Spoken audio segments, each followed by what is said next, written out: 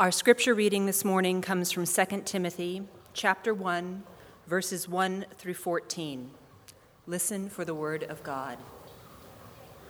Paul, an apostle of Christ Jesus by the will of God, for the sake of the promise of life that is in Christ Jesus, to Timothy, my beloved child. Grace, mercy, and peace from God our Mother and Father, and from Christ Jesus our Lord.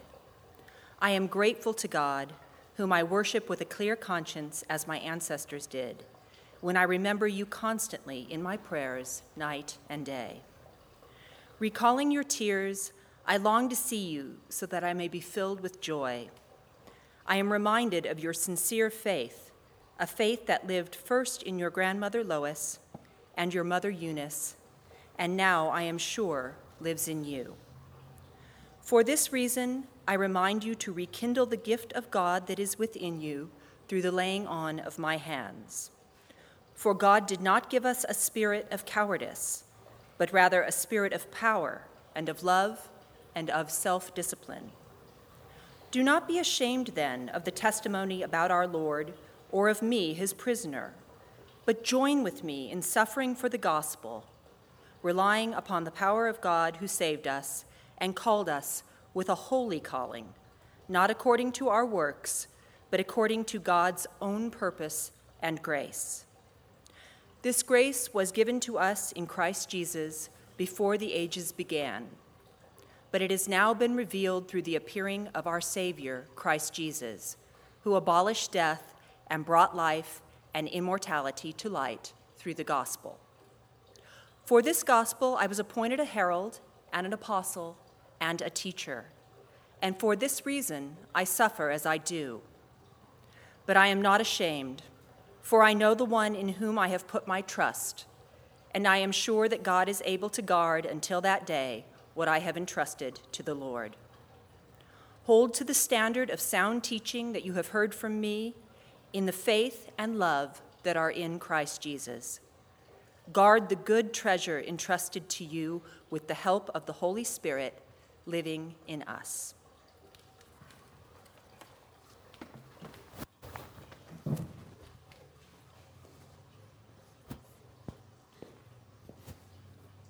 Okay, I have a confession to make.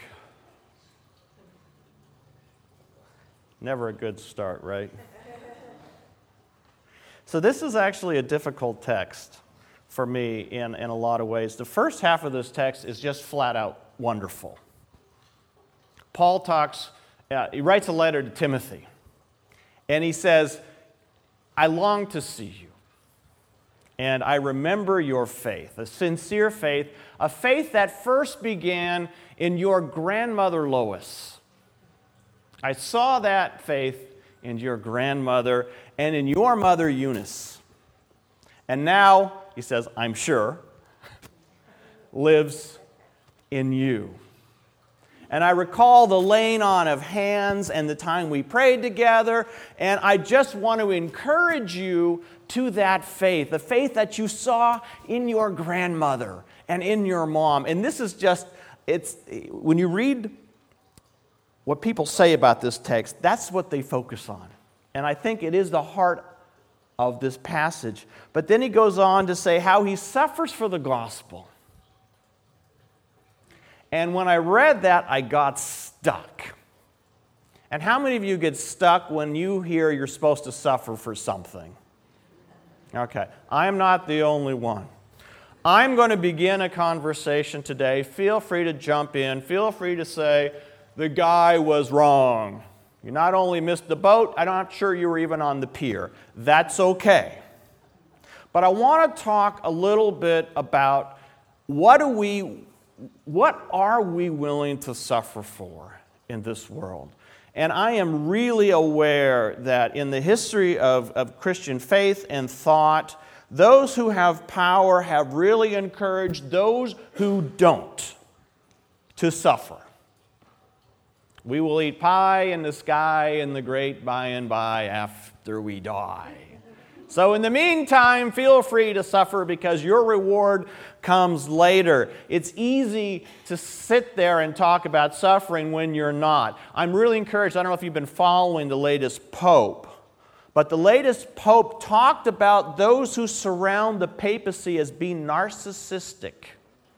Did you follow that? I mean, this is a pope who lives in a simple room, simply adorned, and he talks about all of those who want to preserve not who the church is supposed to serve, but the papacy itself. And he says it's been narcissistic. How many of you ever expected to hear that from a pope?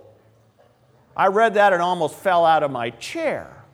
It was really, really encouraging. So this whole idea of asking other people to suffer is not something I'm comfortable with. But how many of you have had children? How many of you have suffered because of your children? How many of you, if you knew you were going to suffer because of your children, would not have those children today? Probably no. Well, one hand. One honest soul. You don't have a child. When you have children, what you want to do more than anything else is to protect your children, and you know you can't, and you know you shouldn't. Because they've got to make their own mistakes, they've got to fall down, they've got to be able to pick themselves up and realize, I'm going to be okay. You cannot avoid the suffering of the people you love. If you look at the history of world religions, how we deal with suffering is very interesting. The Buddhists, so we're going to have some Buddhist monks, and the Buddhists say basically suffering is the result of desire. And in 95% of the cases, I think they're right. Okay? I think I'm a good pastor. I think I'm a good preacher. So when Bob comes up afterwards and says, that sermon sucked, then suddenly, because I feel attached to this idea of myself as a good preacher, I feel under attack when probably he's right. We suffer because of what we hold on to and what we cling to and all of this stuff. And that's 95% of our suffering is self-imposed, people. It just is. We cling to this stuff and we hold to it, and because we don't get exactly what we want or how we think it should be, we suffer. But that's 95%. There's 5%. The church has always said the soul attaches. You look at someone who's in need and your soul just, and this is what the Pope is saying.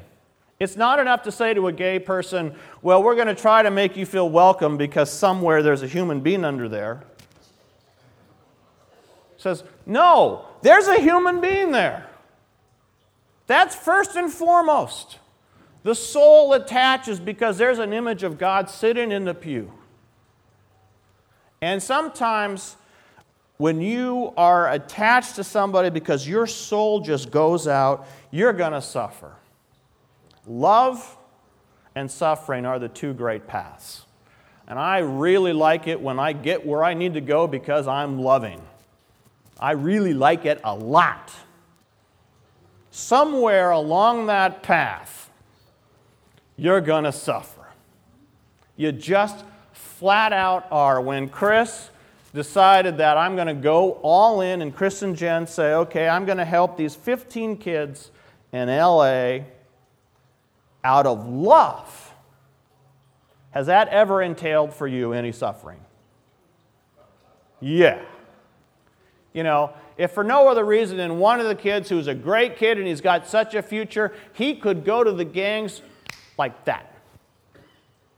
He could just turn and just throw it all away because it's the easiest thing to do. And there are so many affirmations for just joining a gang. There's quick incentives and there's immediate rewards. He probably won't have to live past 25. It's easier.